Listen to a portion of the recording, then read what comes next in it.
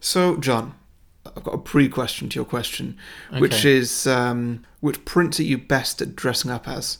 Which prince am I best at dressing up as? Well, we all know the answer. I am Prince Harry. We are as twins. Mm-hmm. Yes. How do people react to that? It's like he's in the room. Yeah, Lots of doffed caps, screaming and fainting, and yeah. Yeah, no one's getting you mixed up with anybody else. Nope, just Harry. It's never happened. No, just Harry. I only look like Harry. That's the only one. Okay, sure. I'll Yeah. take your word for it. You But should. for your main question, hopefully the answer is not the same. Which royal family member do you think you'd be most successful in sleeping with to become their favourite? Okay, I'm going to throw a question back at you. Oh, no. How that's many not members this of the works. royal family do you actually know? Okay. So we got Harry, Yeah. kinda. Okay, no, don't just name minor royals. Okay, the Queen has... He's not a minor. Okay, not minor, okay. He's a direct line. Okay, no, he's in the direct line. Okay, so I'm assuming you know William and Harry. Yeah. Sure, okay. Will and Harry, both their wives. Yeah. We've also got the Queen, Yes. Philip, Mm-hmm. Albert. There are no Alberts. Damn. What's his name? It was a good guess, but no. So, okay, I'll No, help you. sorry. I got Philip and Albert mixed. No, I got Philip and Charles mixed up, and then I just thought like his name must be Albert. Then her partner, What, the Queen's partner? yeah, who I now realise is Philip. That's Philip, okay. And then her son is Charles. Yes. And he was with Diana, Yes. and then they had their two kids. Yes. There's a Margaret, the Queen's sister. Yes, someone's Yeah. been watching The Crown. Yeah. Yeah, no, I did it. I had to write a quiz once. Okay. And let's see, well, there's Prince Andrew's been in the news for something. Yes. I've never heard of Prince Andrew before he's been in the news, and I'm not fully sure what he's been in the news for. I know it's not bless. It's not nothing good, no. Let's leave it at that. Nothing good. Yeah. Yeah, that's pretty much it. Okay, so I don't need to get into like cousins. The Queen has 4 children. Mm-hmm. You've named 2. Right. One of whom only because he's recently been like in all the papers. Those other 2 children, anything. Nope, not at all. So I could say anyone. I could say, oh, I would have sex with Prince. Okay, if the people I've heard of, Well, that's very limiting. Because I was going to say that the Queen's youngest son, Prince Edward, has long been rumoured to have homosexual proclivities, although he has been married for a long time, so, allegedly, don't sue us. So he'd be the easiest, but then what would I get out of that? I don't see the benefit, frankly. You'd be Prince Edward's favourite. Okay, well, which one would you pick then? Would you rather be the Queen's favourite? I wouldn't want to be favourite of any of them. It's Or would a you shitty life. rather be Will's favourite? I feel like if I was to sleep with Harry, it would be a bit weird. It'd be like twinning. It's like looking in the Because we mirror. look so similar, it would Yeah. just be freaky and wrong, yeah.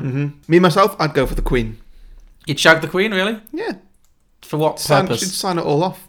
To get all of the... I'd have the country, it would be mine. That's what you want for you. I want to the be- empire, You yes. want to be the king. Yeah. Okay, well, I've got bad news for you about the empire. We need to have a little history lesson after this podcast is over. Sure. Some films are fine just the way they are. Other films sometimes take it way too far.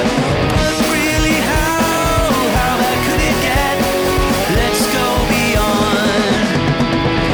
beyond the box set.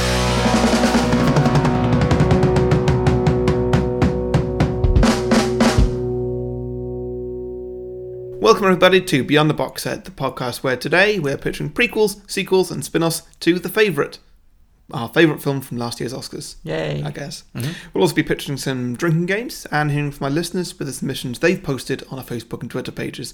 But first we're going to talk about some of our favourite moments and give a bit of a plot summary. I am Harry, the host with the most favourite films. Well, that's probably true. Yeah. And joining me as always, the co-host with just one favourite film because he's... Do you just call me the co-host? Yeah, because he's too stubborn to admit that any film can be better than Toni Collette getting grumpy about ABBA. It's John co-host Lucas. Okay, first of all, what's this co-host bullshit? This is new. Is this subtle power play going on here? Okay. I'm the guy who does the intro. Okay. It just sounds like you're demoting me a little bit. Like you're the host and I'm just the co-host. Oh, well, sorry. All right, okay, we'll see. Should have got in there first. I called dibs. No, you're better at the intros, but... Well, there we go. And yet Muriel's Wedding is... I'm just loyal. I don't change my favourite film every 2 years like you. I picked one and I'm consistent. I'm not saying other films can't come along and be good, but, your favourite, it's in your heart. And my heart belongs to Muriel's Wedding. Okay, sure. Well, I'll take your word for it. Now, speaking of the favourite, Yes. what do you think of this film? Oh, this was a joy. Yeah. I was so happy to revisit this. Truly. It's so good. I mean, I remember literally from the first trailer, this must be going back like 2 or 3 years now. When this film came out in like January 2018, did it? Yeah, I think so. Did it come out the same year it won the Oscar, or did it come out like a year before and it was like a long wait? I think it came out the same year because... Oh, so okay, it was only about a year ago then. I think so, yeah. Okay, I was wondering whether it was one that was around for a while. But I remember when the trailer must have been about 2 years ago, though, or like 18 months. Yeah. Because I remember that first trailer when it showed a few scenes in this film. And it had the wigs, it had Olivia Colman, the tantrums, and I was immediately like, yes, take my money. And it truly didn't disappoint. And it was everything I wanted it to be and even more. And then we watched it in the cinema, and then it had the amazing moment at the Oscars when Olivia Colman surprised everyone by winning. And it gave me so much joy. And it was an absolute pleasure to revisit it. I was very happy with this choice. So thank you. Yeah, well, I really enjoyed it too for pretty much all the same reasons. Yeah. I enjoyed it both times. There wasn't a lot that I'd forgotten, but I still really felt like I was reliving it. Yeah, and I know what you mean. Yeah, it's got a lot of detail. sort of reliving it for a first time almost. Yeah, definitely. I'm ready for the Russian ambassador. Who did your makeup? We went for something dramatic. Do you like it? You look like a badger. Oh. Are you going to cry? Really? Well, what do you think you look like? Badger. So, plot summary, Sure. I guess. It's your turn. All right, so this is set in, the early 1700s? That is correct. Yeah, it is based on a true story, obviously. Yes. Yeah, Queen Anne is on the throne. She is. And, the main character is Emma Stone. Well, not right away. She's introduced a little bit later. At first, at the beginning of the film, Queen Anne has been on the throne for a little while. She is a widow. Her husband is dead. She has no children. We find out later she's had 17 miscarriages, or 17 children have died. Yeah. Some survived to In various different ways. which is unbelievably horrible. So she's the queen, but she's not she's very sickly. She's in frail health. She's also quite depressive, very needy. Isn't particularly interested in running the country. No. She doesn't. We find this very early on when she doesn't even know that the country's still at war. Yeah. She's like, oh, I didn't realise. And so the country is essentially being run by her best friend and lover, Lady Sarah Churchill, played by Rachel Weisz. Yes. So that's the setup at the beginning. They are best friends, and Rachel Weisz, Lady Sarah, basically runs the country because she has the ear of the Queen. So she's unofficially running the country, essentially. Sure, yeah. Well, the story for me started when Emma Stone comes on the picture. All right, burn on Rachel Weisz. I never found her that interesting. Well, okay, I disagree. I think she's the most interesting, but we'll get into it. Okay. Emma Stone shows up, and she's looking for work. She used to be a lady. Well, she's Lady Sarah Churchill's cousin. That's it, yeah. That too, yeah. Yeah, but she's fallen on hard times, and her father actually lost her in a game of whist. Yeah. Which is prime bad fatherhood. I mean, do people still play whist? Not people of our age. No, do you know how whist... I don't even know how whist works. I know it's a card game. I think I once played a game with my mum or granny and had a really good time. Okay. But It sounds like a good time for you. I like that mental image. You're just sitting around with the gals playing whist. I didn't know what the game is. I've completely forgotten everything. No, I have no idea how it's played, but it's a very 17th century game. Yeah, it's a game where you have to score things with pegs. Yes, and also her dad burnt himself down, or burnt his house down with himself in it. Yes, so she's fully at the bottom of the barrel. Yeah, she has nothing basically. No. She arrives with a dress that she's wearing. I mean, let's not skim past this. Her character introduction is fantastic. Yeah, it's brilliant. So she arrives in this... Well, now, first of all, we get the chapter title, This Mud Smells Terrible, or something like that. Love all the chapter titles. Yeah. And... she's in a carriage, a horse-drawn carriage. Yeah, she's in a carriage, and the guy opposite her finds her really attractive and just starts masturbating at her. Well, we know he starts masturbating at her. That doesn't mean he finds her attractive. It just means he starts masturbating at her. I'd assume. Okay, fine. She's hot, though. All right, fine. We get it. You fancy Emma Stone. Yeah, then he pinches her bum as she gets out. Come on, he fancies her. Okay, fine, yeah. I don't think that's a key plot point. The point is that he's just some abusive weirdo. Yes. And then she falls out of the carriage and lands in the mud, and so her appearance is completely ruined. She arrives in the house. Covered in mud. Caked in mud. Yeah. And for some reason, the house staff do not like her. At all. They hate her from the get-go, I have no idea why. No. Maybe she's too beautiful. She doesn't look that pretty when she's covered in mud, though. So who does? And they show her into where Rachel Weisz is. even though she's covered in mud. Oh, that's it. They play the first of many like cruel pranks on her when they're like, Yeah. just go through these doors and clean up, and actually she's walking straight into like the fine dining room where Rachel Weisz and a bunch of rich people are having a conversation. Mm-hmm. So yeah. Yeah. Well, I think Rachel Weisz is currently having a conversation with 2 politicians. I believe. Yes. Is it the 2 heads of the parties? Possibly. Is Nicholas Hoult in that scene? Yeah, I think so. I think this Okay. is where you first see Nicholas Hoult and Sure. whoever is the other guy. Sure. I mean, the other guy is of no import whatsoever, but sure. Yeah. There's not much going on here, but then when Emma Stone finishes, I think this is about when we get the duck race. Yes. This is the first of many just weird, zany scenes that, you know what, may be historically accurate. I have no idea. Who cares? It's fun. It's great. Yeah. I think the point they're making with all this is that it's kind of your classic 17th century like royal court where everyone's just rich and has literally nothing to do. So they're just wandering around this enormous palace, just killing time. This is what people did before Twitter. They just raced ducks. Yeah. Yeah. I mean, it sounds fun to me. Yeah, sure. But yeah, she begs her cousin, who she's not seen in many years, because Rachel Weisz doesn't even recognise her. But she says she's come here for work. She needs employment because she's literally penniless. So she is employed as like a maid, a scullery maid, like a very low ranking palace maid. Yeah. Yeah. This is why I really like Rachel Weisz's character, because I think she's the most interesting. They're all really interesting, but she's maybe the most layered because she is probably the most powerful of the 3, at least at the start. Like she has, she's very competent. She has the Queen's ear, basically. She has full control. But her weakness is that she's very arrogant. Like she's incredibly. She doesn't even think of Emma Stone as a potential threat at all. She's just like, oh, she's useful. Bring her in. Like she never. And the same with the Queen. She never like tries to ingratiate herself or like she's never like respectful or deferential. She's always like, well, I'm here, I've got this role and I'm in charge, so you know. And it's really interesting, and that it's that weakness that Emma Stone is able to manipulate as the film goes on, where she's able to, until very close to the end, Rachel Weisz doesn't even see her as a threat. No. She doesn't notice that she's slowly chipping away at her authority, which I think is fantastic. I really love the banter that Rachel Weisz and Olivia Colman have in this. Oh god, yeah, the Like- best scenes of the film are between those two. Yeah, big time.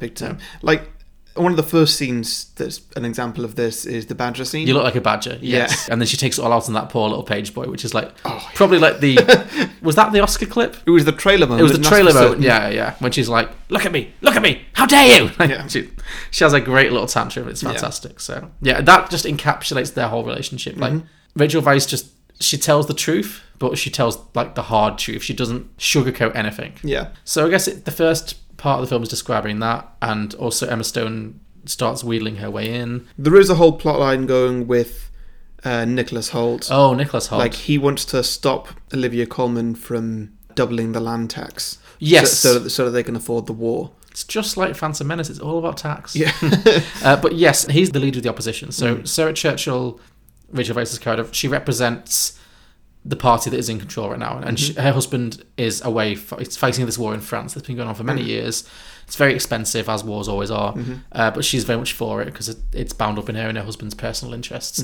Nicholas Hoult is against the war because it's causing huge taxes and it's costing him a lot of money.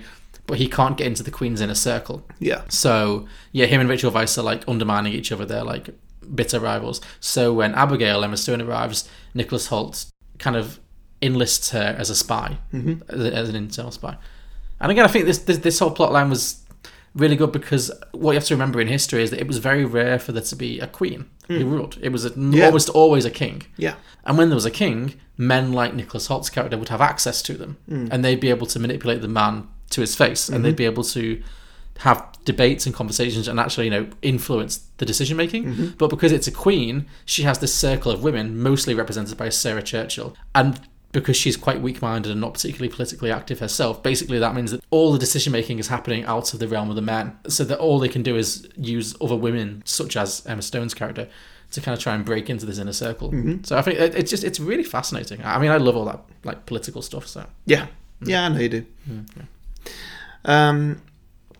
but Nicholas Holt's wigs. Nicholas I mean, Hoult... is now the time to talk about it? Everybody's wigs. I mean, yes, let's do the wig watch section. Okay, This. this is going to be a good wig watch. Like his wig in particular, I love that the men were more draggy than the women. Yeah. like the men were full. It's not just the wigs, it's the makeup as well. Yeah, they are full drag queen. I mean, everyone has crazy like makeup, but the men are in full. The women less so. Definitely less so. Like Olivia Colman does a bit when she's like presenting herself to people, but Sure. the majority of the film for us, she's makeup free. I wouldn't say free. She's always got the lip.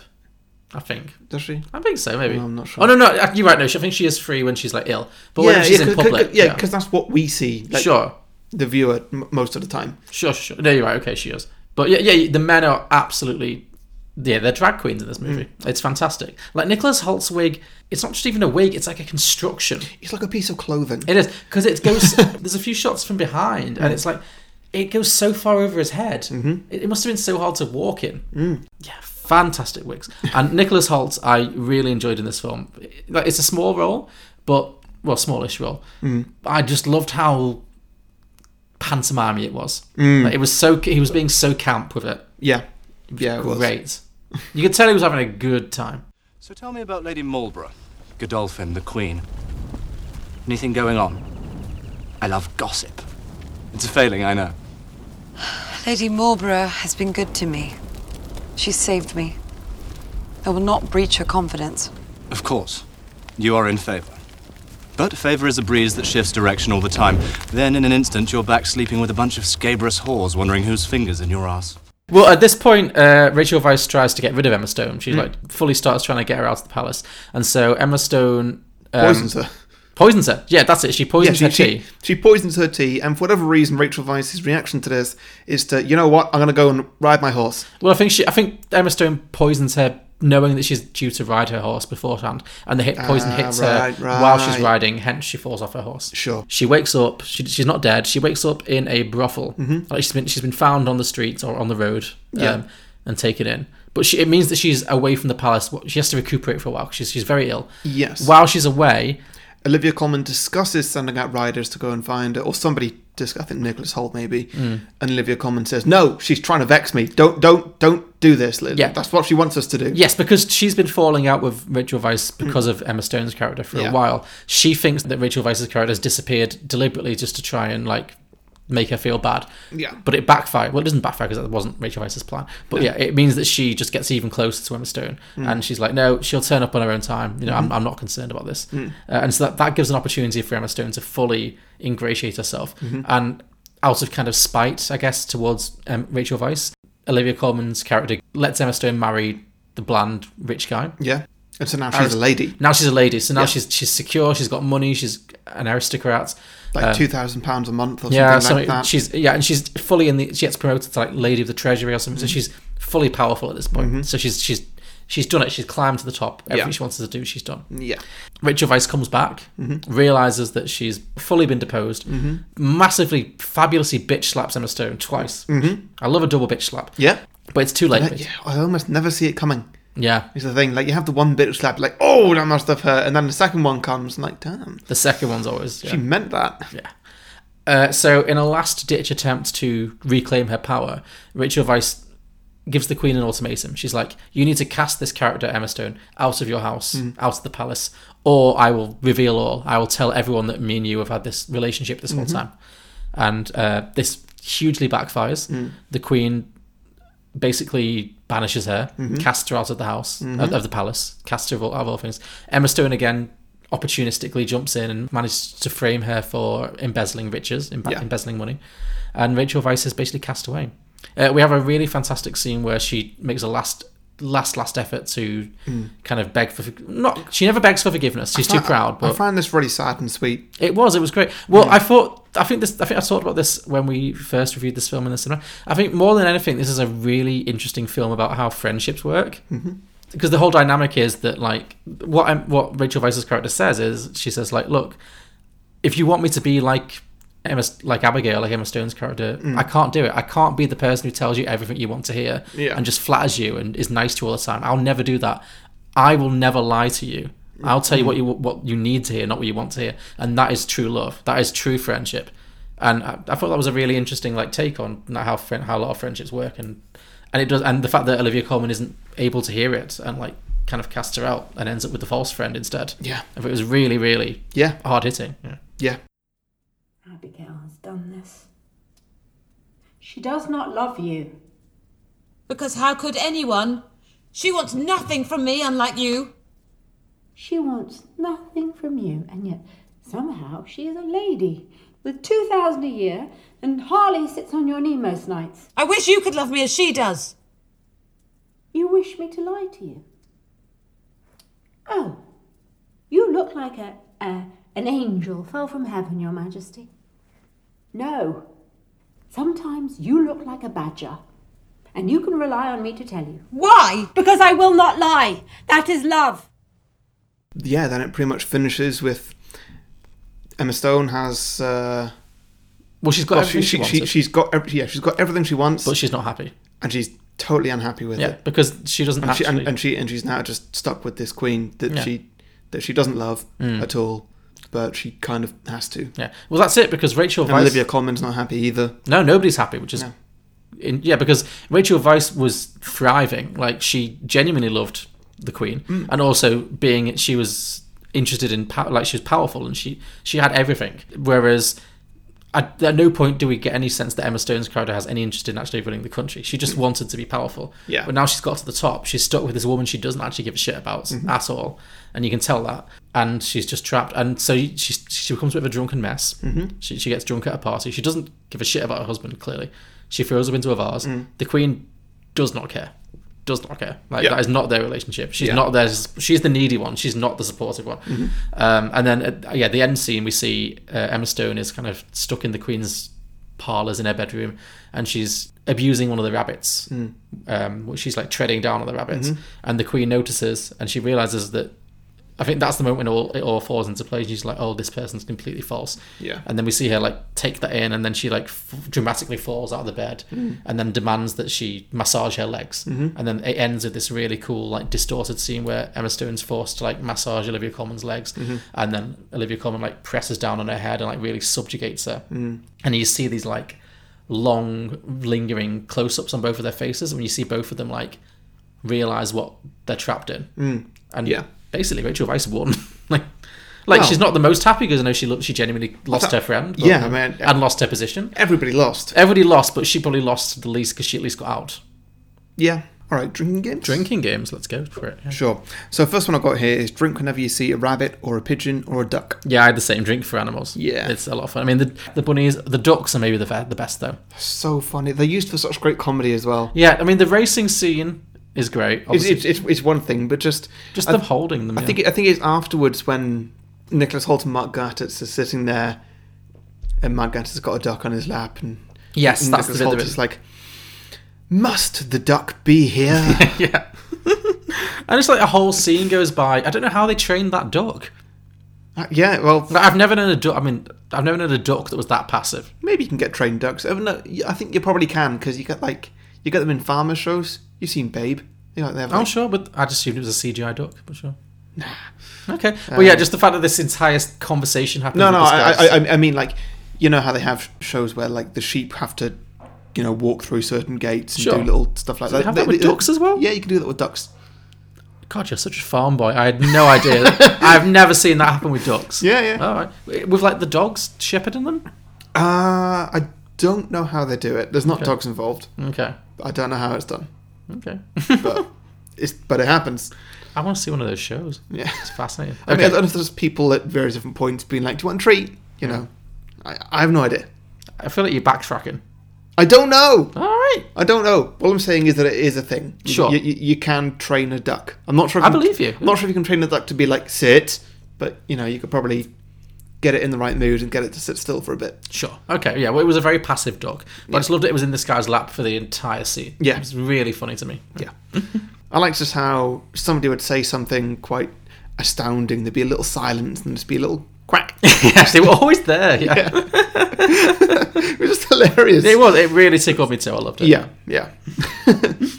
Okay, so my first one is drink every time Abigail is a manipulative bitch. Yeah. Just every time you can see the cogs wearing. This is such a great performance by Emma Stone because she starts out as like, you think she might be like the heroine of this film. She seems very innocent and she takes a lot of abuse and you feel bad for her, obviously. But then as the film goes on, you realise that she is completely manipulative and incredibly opportunistic. And it's just the way she does it without really without saying anything, you can just see the cogs and you see it behind her eyes, that kind of thing. That kind of real, like, she's always looking for an opportunity to ingratiate herself and that she doesn't care about anyone but herself. Yeah. Whereas, obviously, Rachel Weisz could be seen as the villain of the film initially, but then you realise that she actually is coming from, even though she's very arrogant, she's coming from a very genuine place. I love that dynamic and how it changes over the course of the film. It's very, very interesting. So Yeah.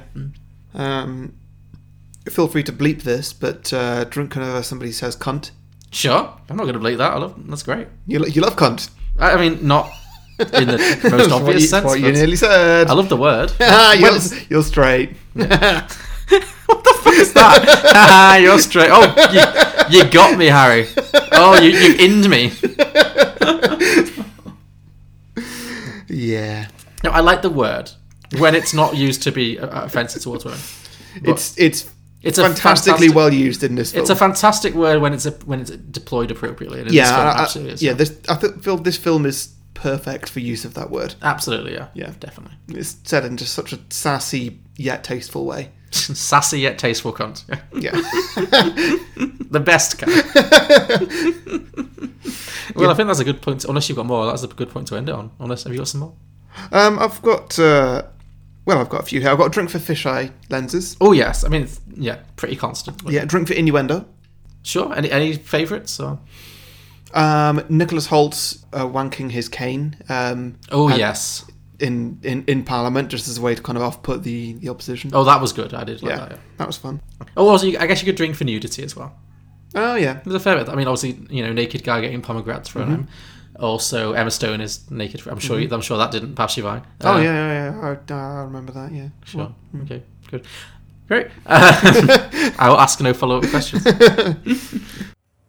Must the duck be here? Fastest duck in the city?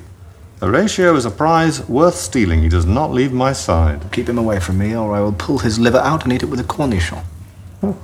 Charming. Great. Okay. So without any further ado, before we get to our sequels, so with some further ado, With plenty of further ado. listeners, if you've enjoyed this episode, then you might feel like you want to, say thank you to me and John. There's a great way you can do that. You can I love how passive-aggressive this Patreon bit's getting over the coming weeks. I try to vary it each week. Okay, sure. If you do want to say thank you to us, it's fine. If you don't, it's not for everybody. But about an hour into this episode, you might have enjoyed it. Mm-hmm. If you feel like you have, then maybe consider going to patreon.com/beyondtheboxset, where you can donate as much or little as you think we're worth. Mm-hmm. If you do, you get a few bonus features. You get a bonus show where we do film reviews. We're currently in the middle of our Oscar season, so... Yes. In fact, this episode's coming out a couple of days before the Oscars, so... This is technically the end of our Oscar season, Yeah, so that means we've got a great back catalogue of all the Oscar films that are being nominated this year. Mm-hmm. We'll have a few more coming out after this episode as well. And then, after that, we release film reviews about every week. We go to the cinema after every episode we record, so, we've got about lots of good stuff coming up even after the Oscar season. There's good stuff. There's a new Christopher Nolan film coming out not too distant future. What are you looking forward to? I'm trying to think what else is coming out. That really Birds of Prey. That's going to be worth talking about. Yeah, I'm not looking forward to it. No, I saw a trailer for that before, Bombshell, and yikes. Yeah. It looked like Widows with much more eyeliner. Yeah. Oh god, it did. Yeah. Yeah, Sonic's coming out soon as well. It's weird how we've gone from the Oscar season to Sonic the Hedgehog to the complete opposite. Well, that's always Sonic and Birds of Prey. Yeah. Well, that's it. Post Oscar season, it's always where all between the Oscars and summer when all the blockbusters come out is when all the crap comes out, and I actually kind of love that time as well. So Sonic the Hedgehog is part of that, definitely. Yeah, and then of course everything through the year as well, which should be good. Also, if you come on Patreon, you get to put a 30-second advert slot on our main show once per Patreon per month. Yep. Talk about anything you want, your own podcast, your own business, whatever you feel like talking about. It's your time. And also once a month we do our Patreon episode where we pick a Patreon and they pick a film for us. Mm-hmm. You can guest on it if you want to. You don't have to though, but you can pick any film you want really. Yeah. And other than, a few other little things, you get extended episodes. You get access to our exclusive Facebook group. Mm-hmm. And I think that's pretty much it. That's pretty much it, yeah. And also a great sense of well-being and achievement, yes. Yeah, you've done a good deed. Yeah. You've given Harry and John some money. And we will love you forever. Yeah. Well, we're saving up for a studio, maybe. Yeah. That's what I'd like to save up for. Sure. Well, it takes us to such events as Pods Up North, where our last episode came from. Yeah. Where next year we may even be presenting. So, it really does measurably help us to do interesting things that help the podcast to grow. So, yeah. Yeah, totally. Yeah. Anyway, so all that's available at patreon.com/beyondtheboxset. Indeed. Let's see, Alex. What do you think of Jaws, which is at 97% Rotten Tomatoes? I find it to be anti-shark propaganda. What do you feel about the Entourage movie, which is at a meager 33%? I think they finally got Hollywood right. How about It Follows, 97%? Worse than your parents giving you the sex is evil talk. How do you feel about Juno, which is at 94%? That would be a movie that celebrates a teenage homewrecker. How about Bewitched at 25%? Best television adaptation ever put to film. How do you feel about American Hustle at a towering 93%? Overwrought awards bait. Righteous Kill, 19%. The movie that Michael Mann wishes he had made when he created Heat. Sounds about right. I'm Julio. I'm Alex, and we are the Contrarians. As you can tell, our thing is that we rage against the Rotten Tomatoes machine. Regardless of what we really feel. Find us on Apple Podcasts, SoundCloud, Stitcher, TuneIn, Facebook, Twitter, we're everywhere.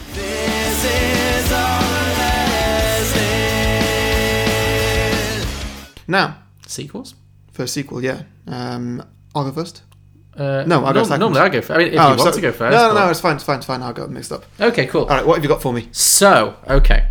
My sequel this week is a little bit of a history lesson. Mm-hmm. So basically, I was thinking about this film, and I was like, this film really lands in the middle to end of Queen Anne's life, basically. Mhm. It really just slaps you right into the middle of the situation. Yeah. And obviously establishes that this relationship already exists with Sarah Churchill, who is Rachel Weisz's character. And I was like, I bet there's some really interesting backstory about this. Turns out, holy shit, there is. So basically, my sequel is a prequel, and it's going to take a look at the early years of Queen Anne and Sarah Churchill. Okay. And how they became friends and how that relationship developed. So, it's some really interesting shit. I really enjoyed researching this episode. So, first of all, obviously, because it's a prequel, we're going to go back to like their respective youths. So, I think we need to cast a young... Olivia Colman's going to be too old. So, we need a young Olivia Colman. Well, who played Queen Elizabeth in The Crown? I was just going to say, the obvious answer would be Claire Foy. Yeah. That could work. I have made a different choice. Having enjoyed this particular actress in a lot of things this year, but most recently in Little Women, I thought it would be a very good choice to play a young Olivia Colman. Might be Florence Pugh. I thought you'd say her, yeah. Yeah. I think she could do it good. really, really well. She's one of my favourite new breakout stars of this year. So, yeah, and there's going to be sort of a casting that we'll discuss as we go along. So this is all based on actual history. So it's really fascinating to me. I love history. So we open with young Princess Anne, who's going to be played by a child at first, but will eventually move up to Florence Pugh when it's appropriate. Sure. So Queen Anne, Princess Anne at the time, she was from an early age. She struggled with ill health. She always had health problems, even as a child. So that was always a thing for her. She was always a little bit kept away from society because she never was able to, which obviously fed into her characterization. And also, she was never supposed to be the queen. She was never expected to be the queen. Because first of all, women were not... I mean, until quite recently, I don't even know if they changed it yet. I think they have, but maybe they haven't. I think they have. Like, it was always like the nearest male there. So her father was King James II. But, her father was James II. Her mother died when she was just 6 years old. So instantly, there's a bit of tragedy back there. Yeah. Her father had no living sons. But she did have an older sister who was called Mary, who married a Dutch prince called William of Orange. And so they became the joint heirs to the throne. So at no point was Anne ever expected to get to the throne, because it was expected that her father would have a son, or that her older sister and her husband would have a son. Like, she was never, ever, ever expected to be the queen of the country at this point. Also, as was the tradition at the time, she for a lot of her childhood, she was sent to live in France with a noble family who were not her parents. Well, her mother was dead, obviously. So she was sent to stay with Lord and Lady Villiers in Paris for most of her childhood. And I was thinking this could be like the formative years kind of montage, maybe, about how she kind of grows up and stuff. So I was thinking, who could be the perfect choice to play like an older matriarch who like raises Queen Anne? Maybe who like a wicked stepmother kind of character. Oh. I mean, I have an answer, but you go first. Oh, no, I can't think of anybody, but I know your answer is going to be good. Yeah. Well, the obvious answer is Glenn Close. Ah, sure. She's already played like a royal lady or an aristocratic lady in Dangerous Liaison. your favourite film that we've ever done on this podcast. Yeah. But also, of course, Olivia Colman beat her to the Oscar.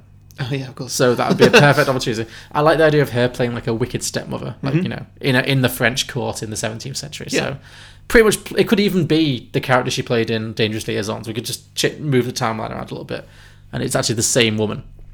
Sure, yeah, is looking that after works. the future Queen of England, but not knowing it. Like, yeah. So she's a wicked stepmother who just treats her like shit. You know, they don't get along. Poor Queen Anne spends a lot of time in her room, you know, developing her personality. Yeah. But also, it was at this point, back in history, it was at this point that Queen Anne became friends with Lady Sarah Churchill, who would obviously go on to be the Rachel Weisz character. So imagine Glenn Close is playing her wicked stepmother, but Glenn Close's daughter becomes Queen Anne's, or Princess Anne at this point, like closest friend and confidant. Yeah. So that's the relationship of this. So we see them meeting, they get along. Maybe the Sarah Churchill character is always a lot more confident, a lot more outgoing, a lot more suited to like being in a position of authority. And the two girls just become tight friends, and maybe a little more, but maybe that's later. Yeah, sure. Yeah. Eventually, Queen Anne was married off to a Danish prince called Prince George, and actually, despite her lesbian proclivities later on, apparently by all accounts, she truly loved him. They had a truly happy marriage. Sure. But she was also shagging Sarah on the side. Yeah. That's what history believes. So, okay. But you know, in many ways, a very modern relationship. Maybe it was like a whole open relationship situation. Yeah. A throuple. I like that idea. So yeah, so she marries this Danish prince. Still, nobody thinks she's ever going to be queen. She's just like a minor royal floating around with lots of money, you know, just doing her thing. Anyway, at a certain point, as I mentioned, her mother is dead. Her father remarried to an Italian princess called Mary of Modena, who was 15 years old. Ooh. At the time, that was not that controversial, but obviously now it is. Yeah. So imagine, like, that's got to be traumatic. Her father's remarried like a child. Also, Mary of Modena was a Catholic, whereas the royal family at the time were Protestant, which was hugely controversial. All right. And King James actually converted to Catholicism because he was so in love with his wife, his new child bride. Princess Anne did not convert to Catholicism. She was very much against that. She was a devout Protestant, and it caused a huge rift between her and her father. So much so that at one point she suspected her new mother-in-law, who, let's not forget, was a child, of faking a pregnancy. Wow. Yeah, this is truly, Okay. this is a genuine moment in history. She suspected, there's no backup whether this is true or not. At some point, her mother-in-law claimed to be pregnant. This is madness. I know, this is all crazy. This is why history is better than anything we can come up with. Yeah. So her mother-in-law, who was a child, I'll speak for yourself. claimed to... Wait and see what speak Well, for yeah, yourself, your wait and see sequel what could I've be got. much better, yeah. But claimed to be pregnant and gave birth to a boy who would have, in the line of succession... Wait, would is have- that still claimed? No, she did give birth to a boy. All right, okay. Who would have superseded Queen Anne, Princess Anne, and her older sister as well. Yeah. So Queen Anne suspected for a long time that, and it was never confirmed either way, that it was a fake pregnancy, and they just like drafted in, they bought a baby basically to keep the line of succession Right. Catholic, because otherwise it would have gone back to Protestantism with the two sisters. Yeah. So I think the kid died young, or I know. Oh, good, yeah. Great. But it was a real scandal. But anyway, at a certain That's point, good goss. that's great gossip. Yeah. Anyway, at a certain point after this happens, her sister Mary, her Dutch husband William of Orange, invades England and deposes her father, King James. All right. So she's caught between her father and her older sister. They're literally at war, and she sides with her older sister because they're both Protestants. Yeah. So her father's been deposed. Her sister and brother-in-law are trying to take the throne. For all of this, her best friend Sarah Churchill is advising her, telling her what to do, and helping her to make the right decisions. So much so that her father, King James, tried to have Lady Sarah Churchill arrested. So the two of them, Lady Sarah and Queen Anne, or Princess Anne at this point, had to flee from the palace through a back door. Genuinely, this actually happened, and go into hiding. How long? For several weeks. She didn't see her husband for like weeks because she was in hiding. Her husband sided with her, but she had to flee in the night and like not tell him. So, so she separated for several weeks until eventually the revolution died down when her brother-in-law won and her father actually fled to France, and she never saw her father again because she obviously was completely estranged from him at this point. So then William, her brother-in-law, and Mary, her sister, are crowned joint king and queen of England. The only time there's been a joint king and queen who have equal power. Oh, right. Well, I mean, the king obviously had more power. It was like Mary was the successor because she was the oldest living sibling, but because she'd married a man, he became the king. Whereas that... She should have married a woman, that's what you're saying. So yeah, exactly. But whereas now, obviously, when Queen Elizabeth, our current queen, married Prince Philip, I think things had changed, so he's never been King Philip, whereas this guy was King William. So it was literally King William and Queen Mary. Did Elizabeth II, did she marry Philip after she was queen? No. Oh, right, okay. No, it's just the laws had changed, and also he was... William was a member of the Dutch royal family, whereas I don't think Prince Philip was ever royal before he married. Right, okay. That might be wrong, though, I don't know. But for whatever reason, yeah, they were joint king and queen. Royalty's weird. It's very complicated. Like, I think I just about understand like how you become prime minister, but yeah, how you become the monarch. You are the son or oldest daughter of the previous one. That's pretty much it. Yeah, but like, you know, if not, then like this. Oh yeah, it gets very complex. Yeah, a lot of religion involved as well. Yeah. So her father flees to France. Her brother-in-law and sister become king and queen. Throughout all of this, she's supported her sister 100%, to her own detriment in many occasions. But now that her sister is the queen, they become estranged. They have a huge falling out because her sister and brother-in-law, they deny her any kind of rights. Basically, they don't allow her an independence allowance. They don't let her have her own palace. They treat her like shit, basically, because they want her to like stay loyal. But they decide to do that by treating her like shit rather than like being nice to her. That's how I felt when my parents denied me my own palace as well. You were like, well, I'm going to treat them like shit. Yeah, it was a hard time for everybody. It is, it's always difficult. But eventually they gave in. Yeah. Well, as you'll discover, same thing happened for Anne. Yeah, great. You and Anne, very close. Very similar in so many ways. Yeah. So she becomes estranged from her sister, who limits her income and also orders her to dismiss Lady Sarah Churchill, who she doesn't like, because she feels like Sarah Churchill might have too much influence over her sister. Maybe she suspected the lesbianism. We don't know. History hasn't recorded it. But she basically told her, look, sister, if you want any kind of influence in the royal family, this bitch got to go. Yep. She's got to be out. Yep.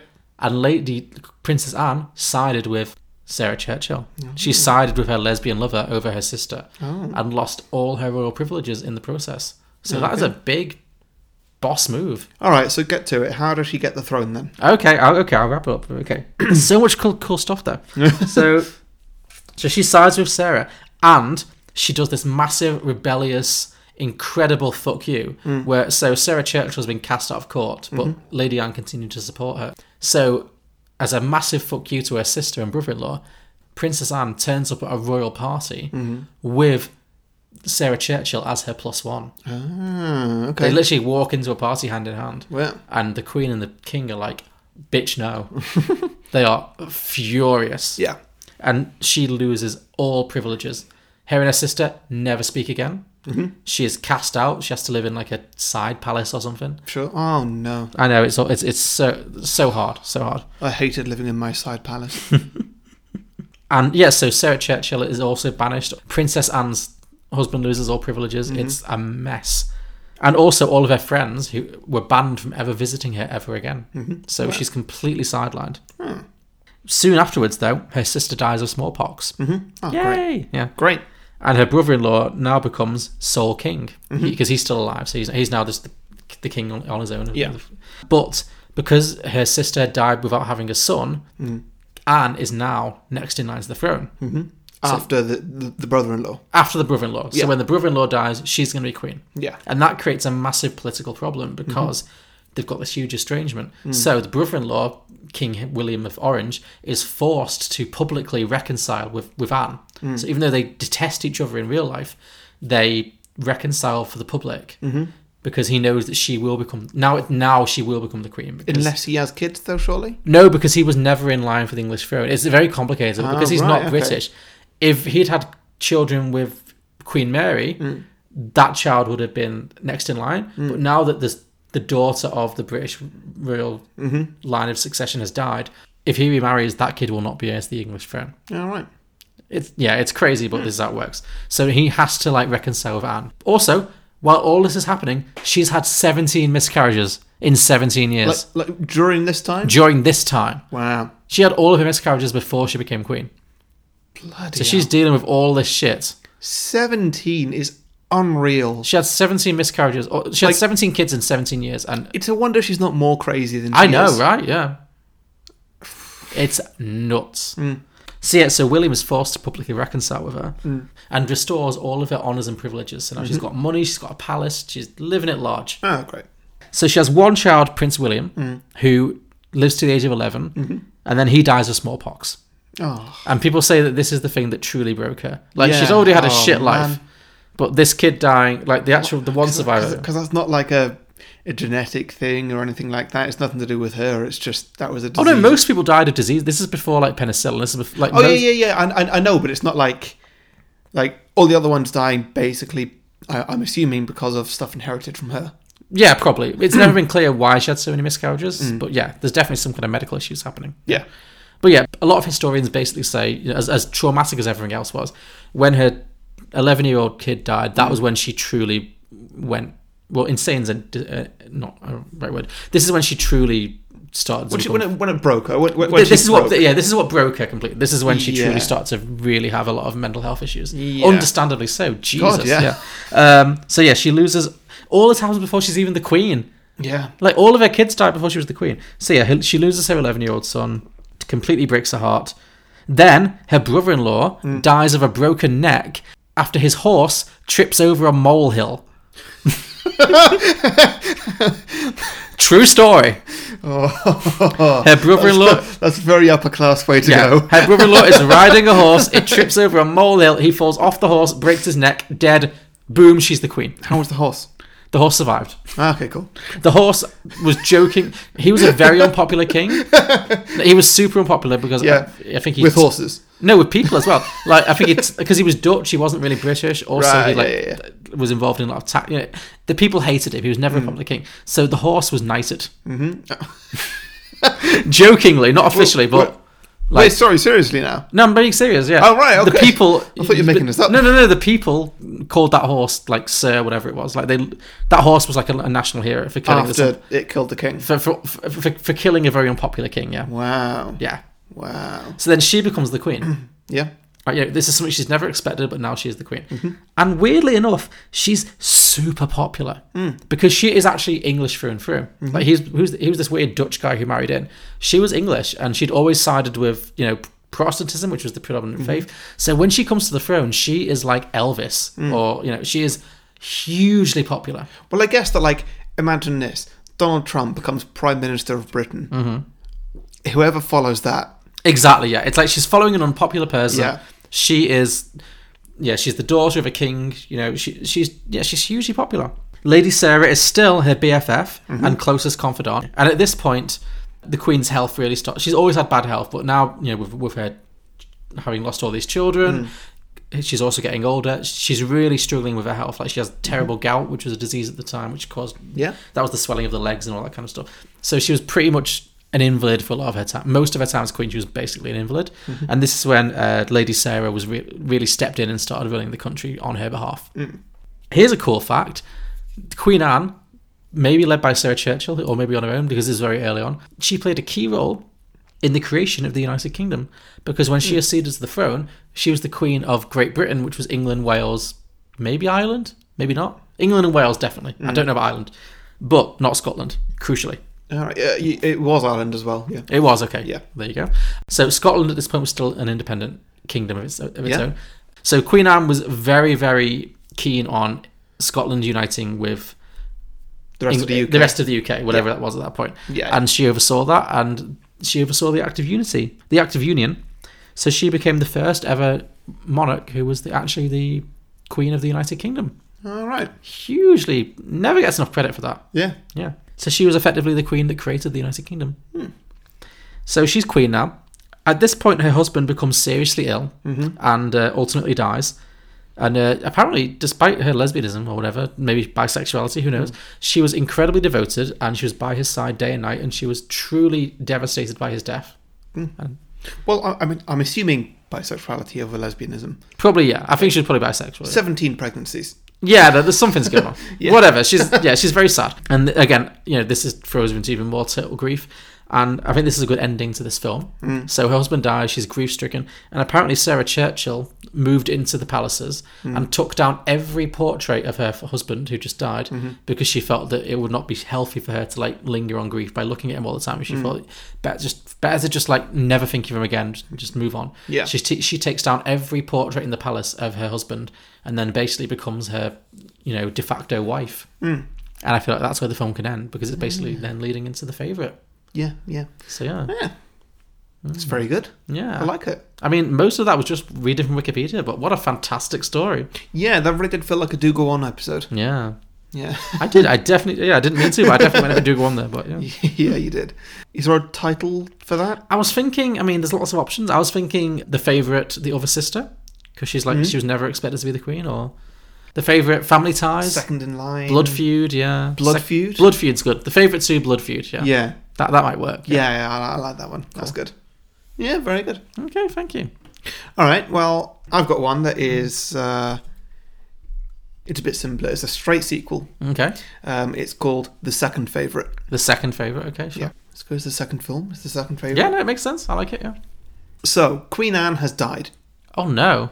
No Olivia Colman. No Okay. Olivia Colman. She's gone. Okay. Sorry. This is about 5 years after. Okay.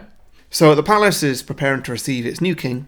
Emma Stone is now head of the council, or whoever, who are basically acting in place of the monarch until he arrives. So Emma Stone's now running the country? Basically, yeah. Okay, interesting. Okay. Yeah. So, I mean, there's been no king or queen for 5 years. Sorry, I told that a little differently. 5 years later, Queen Anne dies. Oh, so it opened at her death? Yeah, pretty much. Okay, yeah. sure. Yeah. Right. And there's a brief period between her dying and the king arriving, basically. Yeah, that makes sense, yeah. Yeah. So, chapter 1. Second cousins once removed. Is this also history based? A little bit. Okay. Yeah. Only a little. It was the Hanovers, right? Yeah. So the day comes when the king arrives. Emma Stone has organised all the house staff, first to get the palace spick and span. Sure. And then for everyone to line up outside to welcome the king to his new palace. Carriage pulls up and the king steps out, tripping a little as he does so. Oh no. Watch out for those molehills. He is a German man called George. Yes. Played by Adrian Scarborough. Who's Adrian Scarborough? The guy who played Pete from Gavin and Stacey. Which one was Pete? The guy from 1917 as well. Oh, yeah, okay. Oh, my Pete! Oh, yeah, okay, yeah, I get it. Like it. Yeah. I'm on board, yeah. Yeah. He stands and looks at the large crowd of people quite sheepishly, and he takes a small unconscious step backwards. Okay. So he's a weak king, is what we're guessing. Yeah. He's not suited to this. No. Okay. No, I don't know what King George was actually like, but this version, sure. Yeah, this is basically where my research finishes. Okay. I mean, sure, no, take some liberties, that's fine. So Emma Stone marches up to him and introduces herself to him as Lady Abigail, the Royal Ambassador to Council, a title that she makes up on the spot. Great, of course. Which causes a bit of a murmur amongst some of the politicians who were also there. King George quietly introduced himself as King George. Yeah. And she says, "Oh, welcome to Kensington, Your Majesty. We'll make you feel right at home here." She takes him round and introduces him to some of the top-level politicians, for which I've casted them for some reason, but they're no longer in the story after this. Sure, go for it. So politicians have changed in 5 years. Of course, yeah. So head of the Whigs is going to be Taron Egerton. Sure.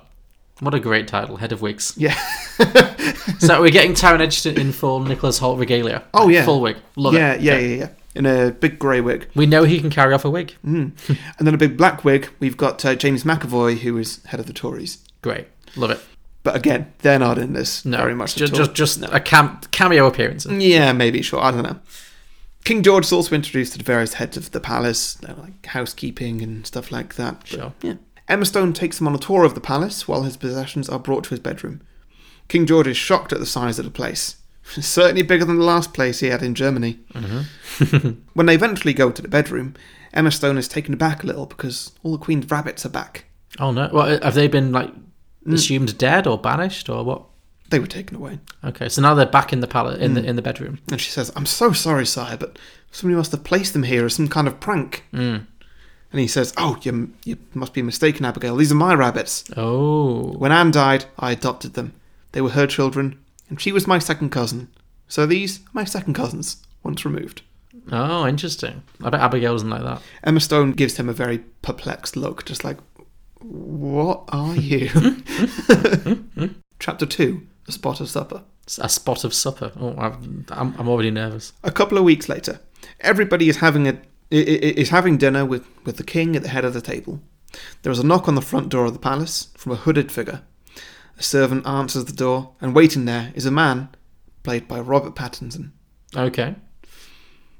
"I'm here to see the king," the man says, in a bad Welsh accent that I forgot to do. Try again. You can read it again. It wouldn't work. Okay. It wouldn't work. So, "I'm here to see the king," the man says, in a bad Welsh accent. Okay. "I'm sorry, sir, but the king is eating his dinner. Do you have an appointment?" "I do not need an appointment. I'm the king's Welsh ambassador." That was my first best attempt. I felt you were slipping gently into it, yeah. No. "Oh, pardon me, my lord. Please, won't you come in and would you like a spot of supper? I'll tell the king you've arrived and ask if he would like to see you." And so Robert Pattinson is shown to a dining room and given a plate of supper. Later, Emma Stone walks in and she immediately takes a disliking to him. To Robert Pattinson? Yeah. Okay. She asks to see his credentials, just to see who he is, basically. And he pulls out a parchment from his coat pocket containing his name and details of his role. And the seal of Queen Anne. Ah. She grumbles a reluctant acceptance and invites him to come and sit with the king. So that means that Queen Anne appointed him and he's still got those privileges? Basically, yeah. Okay, sure. Yeah. So is Emma Stone still basically running the royal house? Pretty much. She's the Rachel Weisz character of this film. Okay, I get it. Cool. Yeah. Like, she's basically in charge because King George is not that confident. No, he's just new to the role. Yeah. So, yeah, Robert Pattinson follows her into another room where King George is waiting for him. "Your Highness, King George, may I present Lord And then our Pratt interrupts. "My name is Llewellyn Taylor, Earl of Glyndŵr, Lord of Caerphilly, and Welsh Ambassador to the King, at your humble service." Well, you enjoyed writing that, didn't you? I did, yeah. So the point is Emma Stone can't pronounce Welsh. Yeah. Okay. Yeah, why would she be able to? Just make a little joke of Welsh there. Yeah, sure. Welsh is a great joke. Yeah. It is a national joke. King George offers him a seat in an armchair next to him, and Emma Stone takes the other armchair. As the night goes on, they drink loads of whiskey, and the three of them, they race ducks, they throw tangerines at James Corden. And, actual James Corden. Sure, and just generally have a good time. However, as the night goes on, Emma Stone carries on to like Robert Pattinson even less. Okay. She takes an absolute dislike to him. Mm-hmm. Chapter 3. Want to play and find out? Want to play. I like these. Want to play and find out. Yeah. I feel like these are getting increasingly sexual, but go on. So he stays around for a few days and gets closer to the king. Emma Stone even finds him sneaking about in her room one night, though he doesn't see her.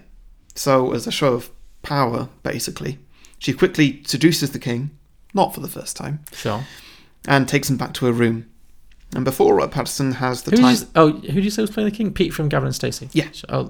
So Pete from Gavin and Stacey gets a sex scene with Emma Stone. Okay, well, I looked it up. He's only 5 years older than Olivia Colman. No, I'm getting that. It makes sense historically. Just, yeah, fine. Sure. Yeah, yeah I know, it's a little bit weird, but like... No, it's of the time, that's fine. It works. Yeah, sure. It's fine. Well, does it? I don't know. We're going. Yeah, she basically has a sex scene with King George while Robert Pattinson is still there, kind of watching. Emma Stone makes solid eye contact. So it's a full power play, yeah? Yeah. Okay. Just like it. I know you're there, yeah. and I don't care. And this is what I'm doing. What are you going to do about it? Like it. So the next day, the two of them go shooting. What? R. Pattinson and Emma Stone? Mm-hmm. Okay. Yeah. And Emma Stone tells him what Rachel Weisz told her last time about how you can fire a gun without a pellet in it. And it will still sound exactly the same. And she says that she has a terrible memory and might have forgotten if this gun that she's holding has a pellet in it or not.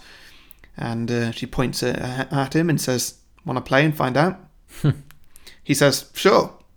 And he instantly raises a gun and shoots her. Oh, wow. She falls to the ground, but fine, she's not injured. So it's happened to her again. He played her her own game. Nice. Because I was thinking, is this just a role reversal where she's become Rachel Weisz? But no, she's still in her room. She's still in the weaker position. Yeah. I like that. That's good. Yeah, that night, Robert Pattinson, he manages to get some alone time with the king while Emma Stone is, as Rachel Weisz was. Is he going to fuck him too? Well, Emma Stone is meeting with Parliament. Okay. King George says his back is hurting, he needs to lie down.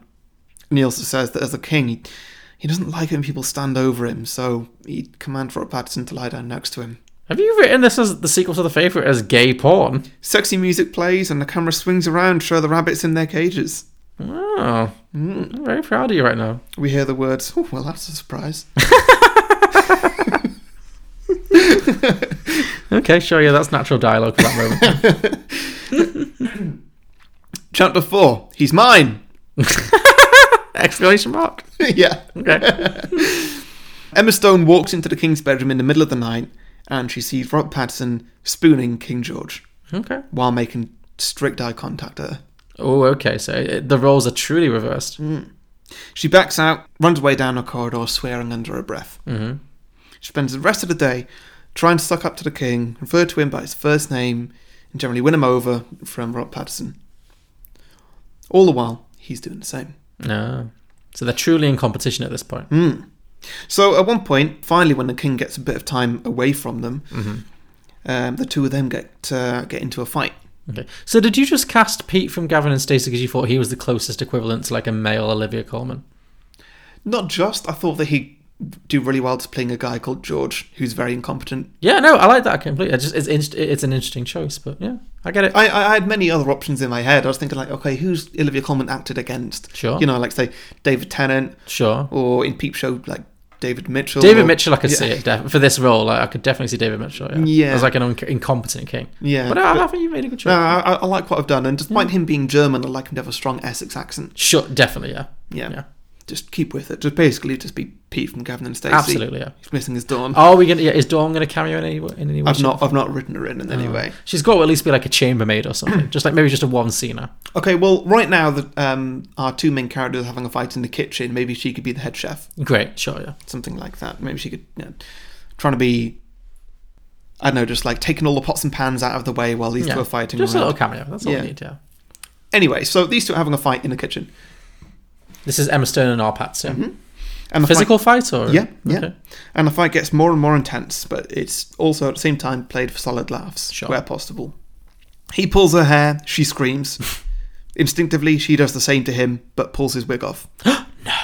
I mean, by the way, this whole time he's dressed. He's in a full wig, yeah. The standard wig and makeup and everything. Yeah, I assumed, yeah. Yeah. Revealing his long dark hair. Oh.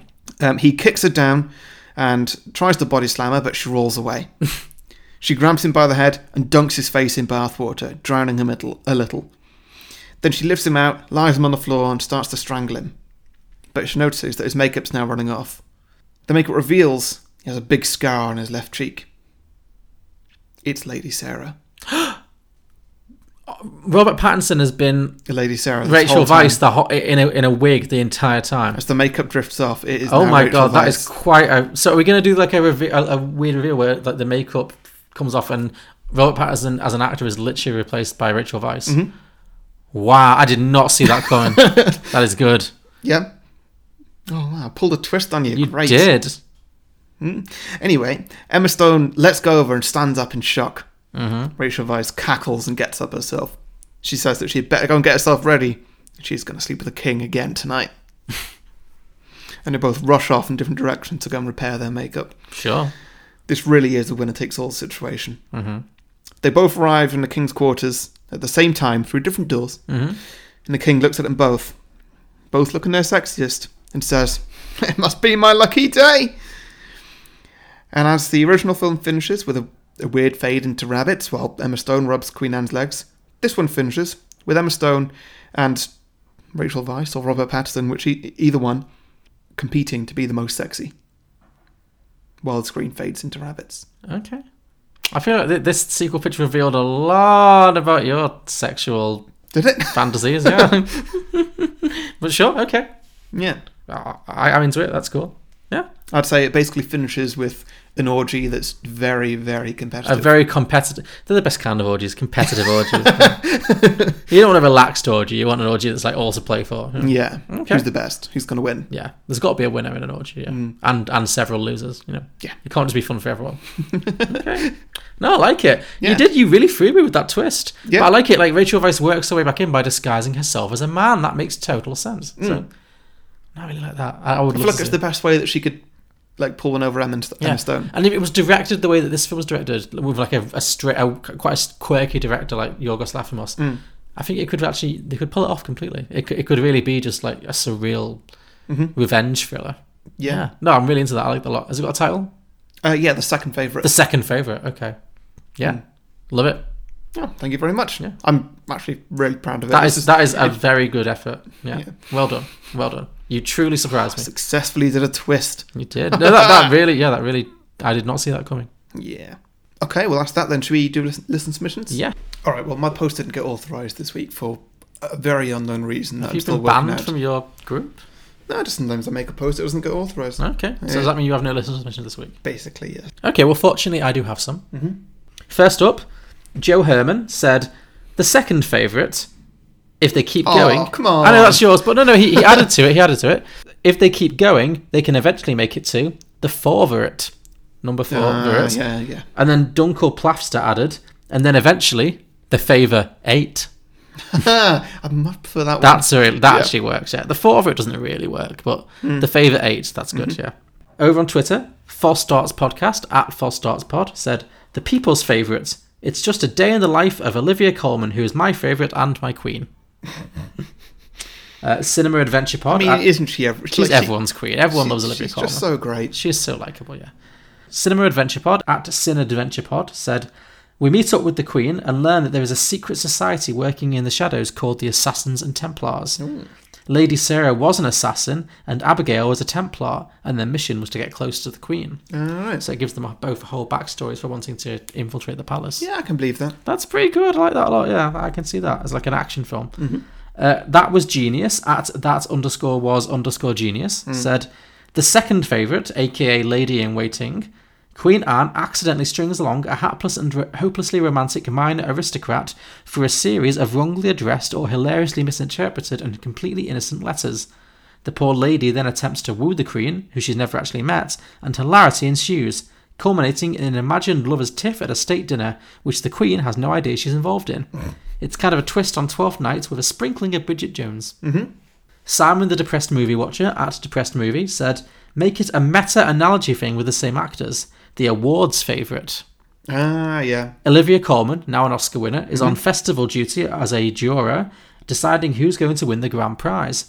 Rachel Weisz and Emma Stone are both directors vying for Olivia Colman's approval in an escalating battle. Sure. I like that. Also, Rabbits and Depression, apparently. So yeah. Sure, yeah. But I think that might be my favourite. I really like that.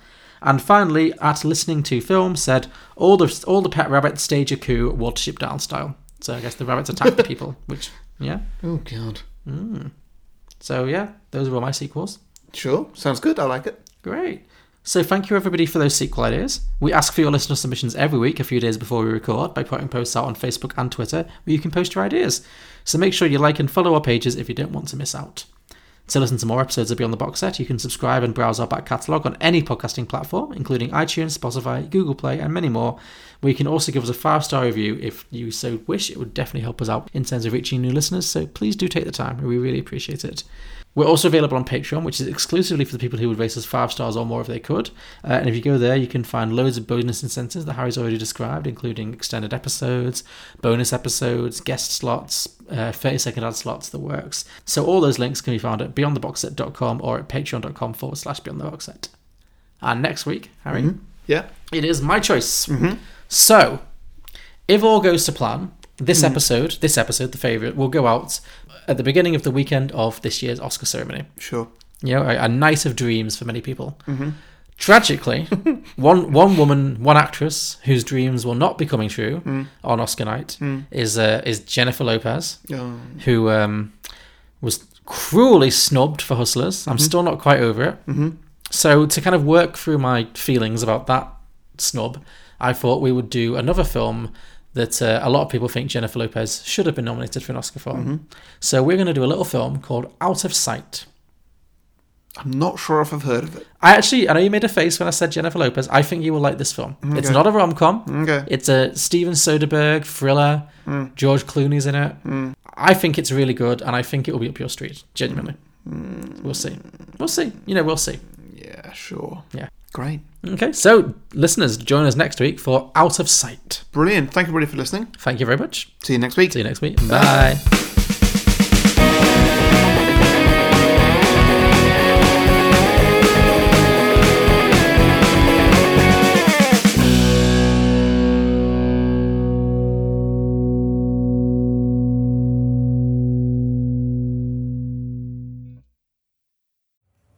Must the duck be here?